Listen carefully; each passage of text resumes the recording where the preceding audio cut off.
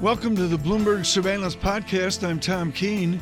Daily, we bring you insight from the best in economics, finance, investment, and international relations. Find Bloomberg Surveillance on Apple Podcasts, SoundCloud, Bloomberg.com, and of course, on the Bloomberg.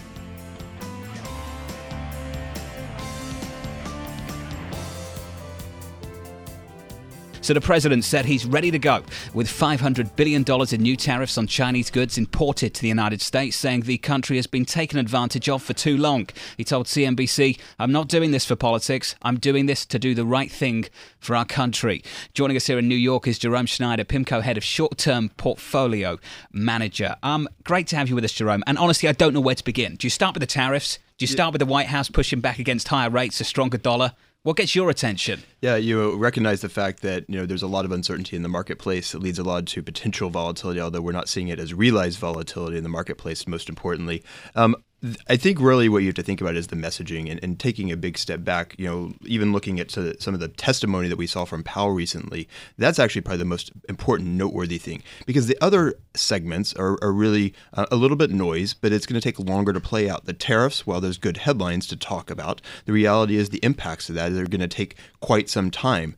So we could be on the entire side of being a left tail event on the tariffs and having an entirely damaging sequence where it's a 1.5% hit to GDP and a 0.5% increase to inflation. But the reality is, most importantly, that the rate hiking sequence remains intact, and that, at least for now, as Jerome Powell puts it, the best way forward is to continue to acknowledge an improving economy, which, by the way, is what President Trump is definitively acknowledging and keeps beating the drum to along the way. And John, as you captured correctly, there's two ways. One is a $500 billion number, but the other was to fit it and to say the president wants to put tariffs on every Chinese good imported, which the math comes out to 505. Mike Allen and others have made that nuance. I mean, basically, he wants to go after it all. Am I right on that, John? Pretty much everything, if the numbers are anything to go by this morning. Jerome, I think it's best to sort of separate this into three parts and ask a really basic question. Where does the president have authority? On trade to slap tariffs on $500 billion worth of imports, on rates, and on the dollar. We've had three comments on three different issues. The president, I would argue, has authority, of course, to execute the tariffs on Chinese imports. He can put the pressure on the Federal Reserve. The Federal Reserve doesn't have to respond. And it's interesting, the comments on foreign exchange, because you just wonder how much he can actually do there. Well, jawboning's everything in that regard. So there's a certain amount of jawboning that the administration and even some persuasion that the monetary policy officials, the Fed, could potentially do along the way. Ultimately, you're right. The tariffs are his main lever at this point in time, and to carry the message. And by the way, he still has a good amount of support on the tariff, on the impact of tariffs and moving that forward, that messaging forward from Congress itself. It doesn't seem to be damaging, although the facts from reading newspaper articles, seeing companies like Whirlpool, how it's impacting them on the real time, is actually probably going to become to be a little bit more important to the discussion over the next few weeks and months. Later in the program, we're going to talk about the importance of central bank independence. With you, I just want to talk about the market impact. When the president pushes back against higher rates, have we seen any impact in the Treasury market, in the implied probability of a Fed rate hike later this year? Have we seen any movement at all? Does the market buy it? Well, the knee-jerk reaction was clearly yes. But as we come into today, we're seeing a muted yawn saying no. When you take a step back, most people are aware that while the Fed is independent in theory, structurally, it's very difficult to change a Fed governor and Fed officials. You have to have for cause to do that. But the important thing here is that the messaging, the dislike of the higher rates really isn't going to weigh on Jerome Powell. He's made it clear he needs more ammunition to effectively cut rates to fight the next recession. And that's ultimately going to be more powerful to the president should we encounter a recessionary environment to preserve his credibility. I'm sure the president absolutely nailed microeconomics, macroeconomics, and read Fibonacci cover to cover like you did when he was at Wharton. We assume that he did not quite get through the classic Fibonacci text, folks, I'm going to guess 650 pages. Who's going to inform him of the ramifications? Is it Kevin Hassett? Is it David Malpass? Is it Mr. Kudlow? Who's going to inform a president about Schneider 101? Well, I mean, you probably had a few people squirming in their seat internally yesterday. Probably. And Kudlow is probably at the lead of the pack. So there's probably a discussion that has probably had that is about the ramifications of making such comments. But what's sort of amazing to me is that recognize that the Fed is simply reacting to the strong economy that the president has proclaimed and keeps announcing is so strong. And so it's actually a result of the strong economy that we have that the Fed is going to continue to on this path. So let's be clear here. This was Larry Kudlow. This is where it started a couple of weeks ago with Larry Kudlow this is in true. An interview with Fox Business. This hasn't started with the president. Tangentially, the president was a lot more direct. Larry Kudlow was hardly very nuanced, was he? The economic advisor to the president, when he basically came out and said that I hope the Federal Reserve understands that the increase in growth will not be inflationary. That's hardly nuanced, is it? The banner's right up now. He said that for 20 years, though. Yeah, but Jerome, the banner's up right now. You're going to give our audience a clinic. We're going to let Joe Kernan make the headlines. The president says, I'm not thrilled by higher interest rates. Would you explain to our audience the nominal interest rate right now versus the importance of the real interest rate? And we'll assume the president's listening in. Yeah, so ultimately the nominal interest rate is right now with a benchmark rate between 1.75 and 2%. And recognize the fact that we've gone another 175 basis points from zero. What's really important here is the ramifications of getting to the neutral rate, or effectively what we believe is closer to a 1% real rate in terms of inflation. So an inflation-adjusted rate, 1%. We're not there. We're not there. And so the Fed, from a few different perspectives, and that's one of them. The second is clearly getting the inflation rate, which is a factor that higher than 2% PCE. It ultimately translates to where the destination of normal nominal interest rate policy is going to be. So from our perspective, it's probably at least another 3 to 4 rate hikes over the cycle to get to that point. The Fed would actually say more. Remember, they still proclaim 3.4% is the nominal rate terminal destination of this rate hiking cycle. So the Fed's still accommodative. Is it still accommodative to get to that point? The Fed seems to be still accommodative right now. Well, they would say yes because A, inflation is not so high, and B, financial conditions haven't really changed that much over the past 2 to 3 years. There's, of course, some blips, but they're really paying attention to financial conditions along the way to be a signal, to be a barometer of how tight things are. And at this point, it's a yawn. We're going to set the hour here and the rest of Surveillance through the morning, Jerome, right now. So we say thank you for coming.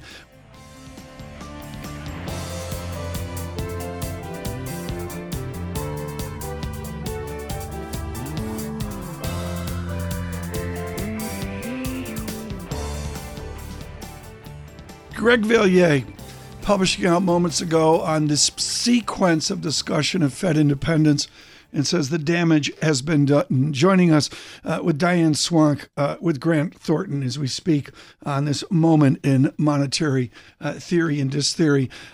Diane, Milton Friedman of Chicago said he literally got into economics because of a guy at Rutgers named Arthur Burns, that Arthur Burns literally changed Milton Friedman's life. Mr. Burns ran into a guy named Richard Nixon, and in April of 1960 had to vault forward to Fed chairman 8 years later in 68 and put up with a lot of Nixonian angst. Are we going to see that again? We can only hope not. We know where that went, and that Nixonian angst, for all my admiration for Chairman Greenspan, was delivered by yet another person Arthur Burns mentored, and that was Alan Greenspan as well. He delivered the message from the administration to stimulate, to ensure Nixon's reelection in 1972, which helped to seed the stagflation of the 1970s. There were a lot of things we did wrong back then, including protectionism, wage and price controls, that all helped on that front in overstimulating the U.S. economy in the latter part of the 1960s with the Vietnam War. Yeah. It's hard. This is hard. This is something that almost every administration I've known has at some point in time been angry with the Fed. Okay, but I'll agree with that. I've known has been angry with the Fed. Dan, I totally take your point that every administration goes through this, but there's a difference They this don't time. all express it. But there's a difference this time in the sequence of discourse of this president. How damaging will it be, not with one, Kudlow's comment, two, Trump's comment, but the 3, the 4th, the 7th, the 8th statement is rates go up as you predict? Well, I actually think that Jay Powell has anticipated this. I agree with Greg. I read his note as well. I think the world of Greg, too. And I do think that Jay Powell will navigate this as he must in the most independent way that he can. I think what's important to remember about all this as well is that the appointments that we got in the Fed prior to this, which were really the hand of Gary Cohn, who's now left the administration, are independent members of the Fed. Other times we suffered through this kind of crisis of independence within the Fed.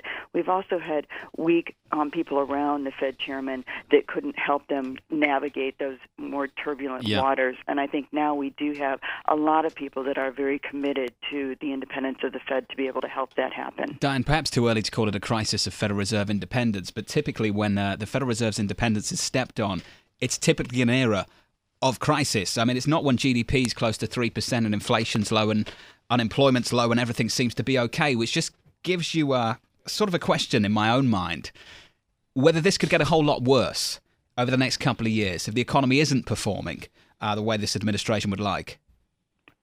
Yes. I mean, this is already, the Fed has been a political piñata since 2008 when it intervened to try to help the U.S. economy, became an easy scapegoat. And its attacks on its independence are bipartisan in nature. So the Fed is in a much more precarious situation than it has been in the past. And let's go back to the 1940s. You went back to Arthur Burns, Tom, but the 1940s, the Fed was pushed to print money to pay for World War II. We ended up with double-digit inflation and recessions. And Truman's own, what he thought, loyalist to become the head of the Fed became the one who defined the Fed's independence and defied Truman and helped us immensely, but also someone who got Nixon very angry very early on in his political career. John, that's important. I don't mean to cut you off, but I think it's important what Dr. Swonk says there, which is the idea, boy, it was bad before 1951. Oh, yeah. It was But mess. even after 1951, to Diane's point, even after they appointed McChesney Martin, there was still tension between Truman and him. The man who famously said his job was to take the punch bowl away from the party. Diane, when did things... We don't do that. Excuse me, Ms. Swonk. We don't do that on surveillance. We don't allow that. It's interesting, Tom, that we had Paul Tucker on a couple of months ago, the former Bank of England official. Please, yes. And Paul really pointed out in his new book, Unelected Power, that we now have the third pillar of unelected power. The military, the judiciary, and now the Federal Reserve, central banks, monetary policy. And within that pillar, the trilemma, these challenges, Diane Swonk, Arthur Burns didn't have to worry about Twitter or the speed of cable news. I mean, he had a pipe and he was smoking it, and every fourth week they put out 3 adjectives. I mean, it's changed, right? His entire career. Yeah. They threatened his entire career. They leaked out a story saying he was asking for triple his salary, which he was not, in order to get him thrown out as chair of the Federal Reserve. They threatened it, and it went through the newspapers, and they used the news to leverage against him. That said, I think it's really worth stating and restating right now, for all of the noise we've seen, and I'm very concerned about tariffs and independence of the Fed, it has become just that, noise that we almost tune out. The financial markets have not reacted nearly as dramatically as one would expect if they really believed every single tweet that was tweeted about economic policy. Diane Swonk, thank you so much for the Michigan history lesson. This is what you do, John, when you get 3 degrees from the University of Michigan. She's steeped in history. That was a really, really nice sort of historical analysis of Federal Reserve independence.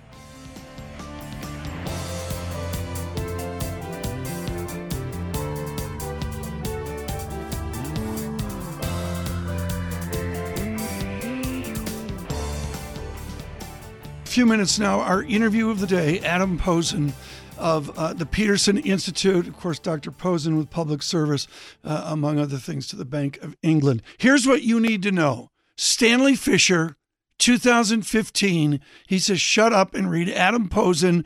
Declarations are not enough. Financial sector sources of central bank independence. This with Bernanke and Rothenberg of a few years ago. Dr. Posen, wonderful to have you with us. What is President Trump stumbling into? Well, Tom, thank you so much for the introduction and the time. I don't think he's stumbling. I think it's one of 2 things that are very conscious, but we don't know which one yet. Either President Trump is just venting and treating the Fed as a scapegoat and putting down just sort of a political marker not to be blamed for any slowdown. And that, frankly, doesn't get me that upset. I'm not one of these people who thinks that if the president breathes anything against the Fed, the world will come to an end. The risk is that this is actually the start of a Nixonian campaign trying to do to the Fed what the Nixon White House did to Arthur Burns' Fed 40 years ago. I think that's unlikely, and I think Jay Powell and the current Fed, Chair Powell and the current Fed, are less vulnerable than Arthur Burns' Fed was. But given the way this White House has behaved in other areas, right, you have to be worried about that. What do you need about the adults in the White House who have studied the Posen equivalent? What do you need from Kudlow, Hassett, Malpass, and the rest? What do they need to do to message to their president?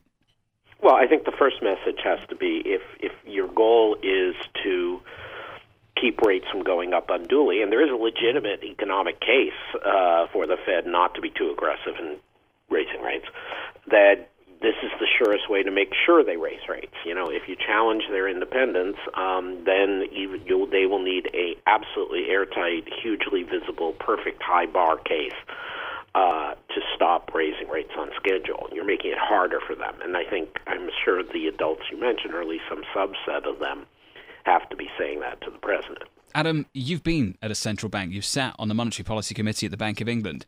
I'm just wondering, did you ever come across anything like this? And walk me through the kind of logistical process of how a central bank absorbs that kind of comment that we got from the president. Well, actually, yes. I mean, we did get some of this from both formally and informally from both Labor and conservative governments who were busy saying, why aren't you doing more on QE, and in 2009, 2010. And, of course, complaining to me about that was a little bit weird because I was the one pushing for it. But, pardon me. But, you know, the bank largely shrugged it off. And, again, to be fair to the British government, we had repeated indemnities from the Chancellor of the Exchequer, the Treasury, saying that if the Bank of England lost money doing something for monetary policy, they would make it up. And this was true. ECB, of course, is even more independent. It's protected by treaty, and so you see a lot more scapegoating. You see government officials, saying things to the ECB quite frequently when the ECB gets upset, but then ignores them. Mm-hmm. The Fed is different because it doesn't have that kind of indemnity. It doesn't have the protections the ECB does, being in an international treaty. The Federal Reserve Act can be reopened at any time by Congress. Right. So ultimately, the fear is Congress gets its attitude towards the Fed, not the president. Right. Adam, in a final comment here, Michael Bordo did a wonderful treatment on a giant Alan Meltzer after Meltzer's death at the Hoover Institution, and goes back to McChesney Martin and the idea that Martin wasn't a PhD economist like Adam Posen. Is part of this discussion here, and that Trump's lecturing a non-PhD economist, is that the delicacy we're going to be talking about 1 year out? No, Tom, I really don't think so, because first, Chair Powell knows his brief, and you know, there are a lot of non-PhD economists who've served well in central banks. So I as much as I liked having a union card, I would never.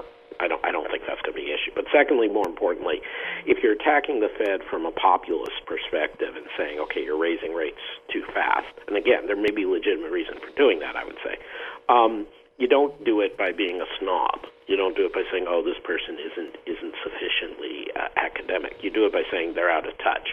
Mm-hmm. And so they're probably just going to paint Powell as a Fed insider if they decide to make it personal, not so much at academic, non-academic. Well, a window into the battle to come. This is most interesting. Adam Posen on short notice. Thank you so much for joining us with the Peterson Institute.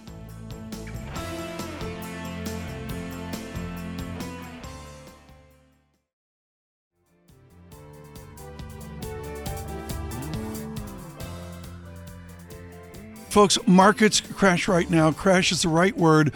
We're down on an intraday basis, a solid 2 standard deviations. I'm looking always when this occurs, folks. Dollar-yen is the global litmus paper of the system. We have been 113 in the weak yen, strong dollar environment. We came down to 112 and change off of the CNBC Joe Kernan effort. And now with the president's tweet, we have a stronger yen down to breaching 112, down to 111.95. The DXY blended index gives way. Gold up $4. Futures at -6. Dow futures -105. The president tweets, China, the European Union, and others have been manipulating their currencies and interest rates lower, while the United States is raising rates while the dollars get stronger and stronger with each passing day, taking away our big competitive edge. As usual, not a level playing field, ... which using in Trumpian tweeting presumes another tweet is to follow. We do not see that yet if it attends. Our Michael McKee will join us here in a bit. First, Jane Foley off the Rabobank desk in London. Jane, when you see an inflammatory market-moving phrase with DXY finding a new weakness right now, when the President of the United States says China and the EU have been, quote, manipulating their currencies, what do you tell Rabobank clients? Well, I mean, I think for most of our clients do understand that the euro certainly is a freely floating currency. It hasn't been manipulated in terms of FX intervention. But China, of course, is a different case. This is a currency which is managed, but the fact of the matter is, if the PBOC stepped away from managing it, it is a currency which would fall. It is a currency from where there would be an awful lot of outflow. So they are manipulating it, but they're manipulating it to keep it stronger than it would be otherwise. And this is something which is very well known. So the fact about the Chinese economy or the currency is not particularly surprising, but what is shocking markets right now is the fact that the president is getting involved on policies on matters regarding monetary policy in the U.S. Now, this is pretty unprecedented. At least it has been for decades, and it could undermine the credibility of the Federal Reserve in the U.S. Right. This is something which is really quite worrying. Jane, away from your remit on foreign exchange, and folks will touch on this with Michael McKee in a moment, the second parenthetical phrase, while the U.S. is raising rates, is that against the Fed, or is he talking about a Make America Great Again 4% GDP economy? Well, it's widely known that Trump would like the dollar to be soft because he wants to increase the U.S. exports and he wants to redress the U.S. trade deficit. However, the Federal Reserve, as we all know, is raising interest rates because the U.S. economy is so firm, and that we've had boosts from the fiscal front. We've had really quite strong growth in the U.S. and the risks are that inflation are tilted to the upside. Hence, the Fed hikes interest rates. So what the Fed is doing is its job. It's doing the job that it's supposed to do. Monetary conditions in the U.S. are not overly bearing. They're not overly expensive compared with growth. And so it is unusual to have a president really criticizing the central bank. And this is something, I mean, there's been a debate over the last few weeks as to whether or not the dollar has become the new safe haven. But when you see a central bank being undermined, then that removes the credibility, really, of a currency. Jane Foley, thank you so much with Rabobank this morning. We turn to our international head of economics and policy, Michael McKee. What an extraordinary tweet, Michael, to see. Now, you said earlier that it is presidential jawboning, but will have little effect on the Federal Reserve System. And yet, what's interesting, Mike, about economics, according to President Trump, is he uses foreign exchange, links it to interest rates, I guess in a Fisherian section. We've just got another tweet out, I'm told. Yes, here's the follow-up. Let me read this, Michael. I'm sorry to interrupt this thought. So we, as usual, not a level playing field. The United States should not be penalized because we are doing so well. Tightening now hurts all that we have done. The U.S. should be allowed to recapture what was lost due to illegal currency manipulation and all capital letters BAD, bad trade deals, debt coming due, and we are raising rates really. Mike, I'm going to give you a really, really important question. Discuss. All right, well, let me start with a surveillance correction. I said earlier today that the president gave the answer that every president would give if he were asked the leading question. And you're wrong. Now, I was apparently wrong. He did want to go after the Fed. I stand by what I said earlier. The Fed, this will not affect what Jay Powell and the rest of the Fed do. They will resist all the political pressure for one reason: Arthur Burns. Nobody wants to have that reputation when they leave the Fed. And Jay Powell might not get reappointed. He can't be kicked off the Fed, but he might not get reappointed. I assume he would take that risk. The logic in this is the economics in what the president is saying. He didn't learn this at Wharton. Is all wrong. We didn't lose money. To be clear, it's not in Rosen's microeconomics. Right. It's not in Bernanke, Abel Bernanke. And as Jane said so well, the Fed is raising rates because the U.S. economy is doing so well. And then one of the reasons growth is so high is the tax bill that the president passed. Yeah. But the president can do something about currencies when he isn't going to be able to affect the Fed. Yeah, the yen out to 111.83. So there's where there's a market threat. The president could do something to affect the value of currencies. And I guess you look at the charts, he's doing it right now.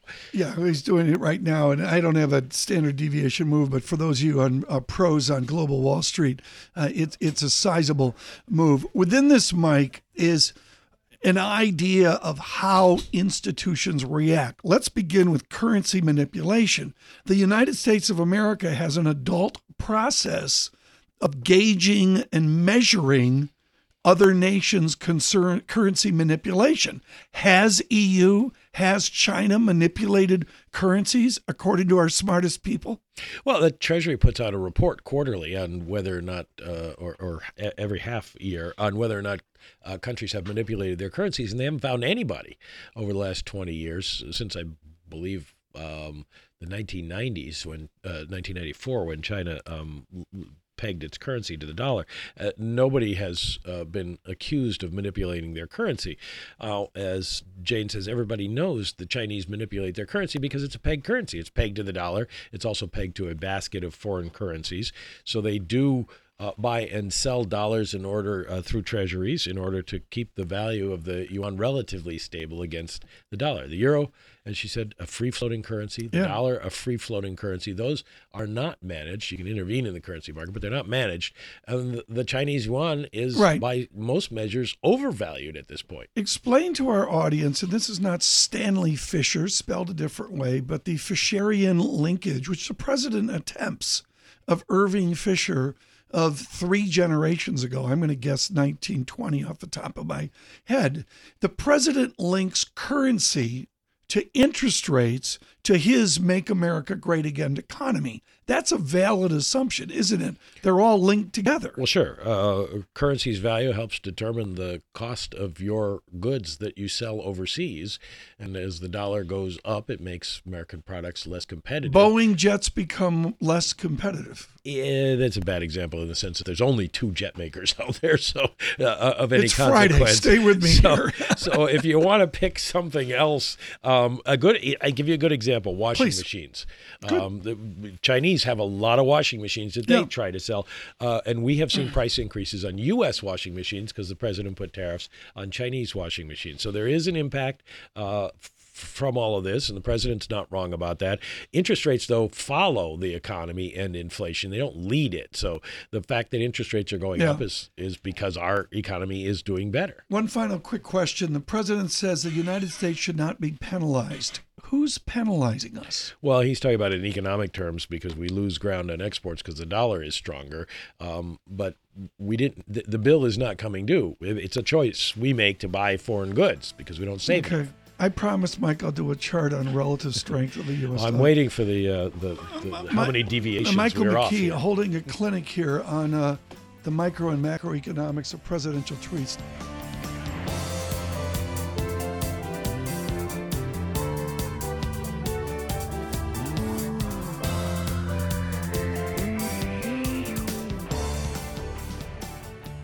Right now, yen stronger, 111.81. We've come a huge, 2 big figures in the last 2 days, from 113.11 down to 112.11, down to 111.82 right now. Pim, your thoughts on the presidential tweets? Well, I guess the only thing I would just say is that market-moving news coming from the president, that he does show the power of the president. Yeah, the power. And depending upon which side of the trade you are, you've got to recognize that this is a president that is going to do unconventional things. And I think that our next guest, Vince Signorella, knows a lot about. He knows a lot about happens. this. He's been long dollar, short yen, and he just ruined his August vacation. Here, how much blood, Vince? You're Bloomberg, with Bloomberg, but how much agony is on the street as the president pushes against strong dollar consensus? This is nasty because you can't get out of the way of this at all. I mean, this is like, quick, machine-driven, done. 1 minute you're looking at dollar yen at 112.50 or so, and the next minute it's 111.80 off. What do you mean by machine-driven if the president tweets 2 tweets, including the phrase currency manipulation? You got high frequency funds are tied to what Trump says, and every syllable is gets a 1 or an O in front of it, and it triggers an actual buy-sell solution. So if he says something about the dollar, we know that's negative. Immediately, it's a dollar sell signal. On a Hayekian basis, is the president doing a public service by clearing the markets, by clearing the fat cats out? No, not really. These aren't fat cats. These are everyday guys who are probably just getting run over, to be honest. Why is anybody surprised?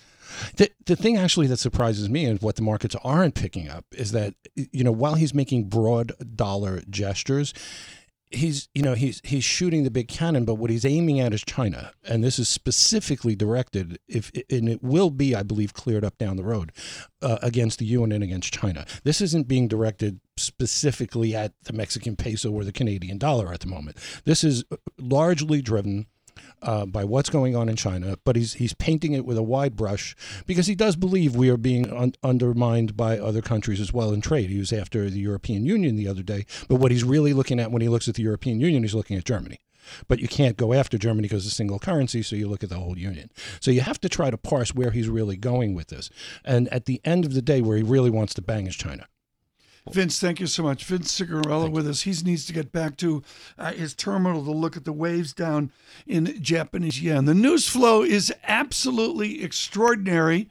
Margaret Brennan, of course, is conversant in currency manipulation, but I doubt that will be mentioned on Face the Nation this week, pushed aside on CBS by the news flow. Are you going to play the church lady from SNL, Margaret? Are you going to, bring up Dana Carvey in the video of the church lady? That's special off of Mr. Coates' comments yesterday. Gosh, I mean, that was fascinating to watch. He appeared gobsmacked. I mean, I don't know. I mean, he's not someone involved in protocol with planning a state visit, but if the president did meet for as long as he did with Vladimir Putin on Monday, talking about such national security issues, you would have thought by then he would have been debriefed. CBS has a heritage of this. I did a play today, Margaret, on Khrushchev banging his shoe in middle October of 1960. How will you study this historically on Face the Nation this weekend? If we have a Trump-Putin visit at the White House, how will you treat that looking back? Well, I think it's important to frame it in terms of trying to take the political filter off to the extent we can and put, at least what the president says it's about, national security interests. That's usually what you meet with an adversary about, diplomacy and trying to further what you both want to get done, even though you have big differences. And all the things the president said it was about, a nuclear arms control deal, a breakthrough in Syria, pushing back on Iran's presence in Syria. We haven't seen any breakthroughs on any of those things. No agreements. And in fact, the White House says the only agreement was the agreement to meet again. So I think judging them by the own bar they set for themselves is kind of where I begin my reporting.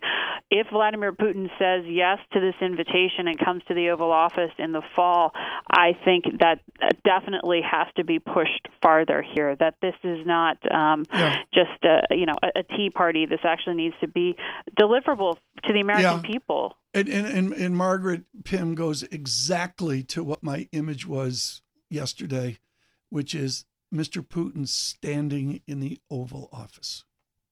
Is that possible? And it is deeply insulting to those in the intelligence community who felt that the president was picking him over them. But when it comes to diplomats, they would say you only give a reward for good behavior. And we haven't seen that yet from Russia. Russia right now is violating the deal that they made with President Trump in Syria. So we're not hearing the president call them out for violating that Trump deal, that so-called safe zone area in southwest Syria. It's interesting to see how the president can justify that. Margaret, any thoughts or any information about where is John Kelly, Chief of Staff? Well, the Chief of Staff was there in Helsinki, and he was there in that bilateral meeting that came after the one-on-one between the two leaders. So he is in the room. He appears to be more on the sidelines, though. Margaret Brennan, thank you so much. I look forward to Face the Nation. No doubt it will be a 3-hour show this Sunday. You can hear Margaret Brennan this weekend, of course, on Bloomberg Radio. See her on CBS. Listen to Face the Nation Sunday at 2 p.m. in New York, Washington, D.C. And now Bloomberg 106.1 Boston Newburyport. That's Face the Nation this Sunday, 2 p.m. on Bloomberg Radio and, of course, on CBS Sunday morning.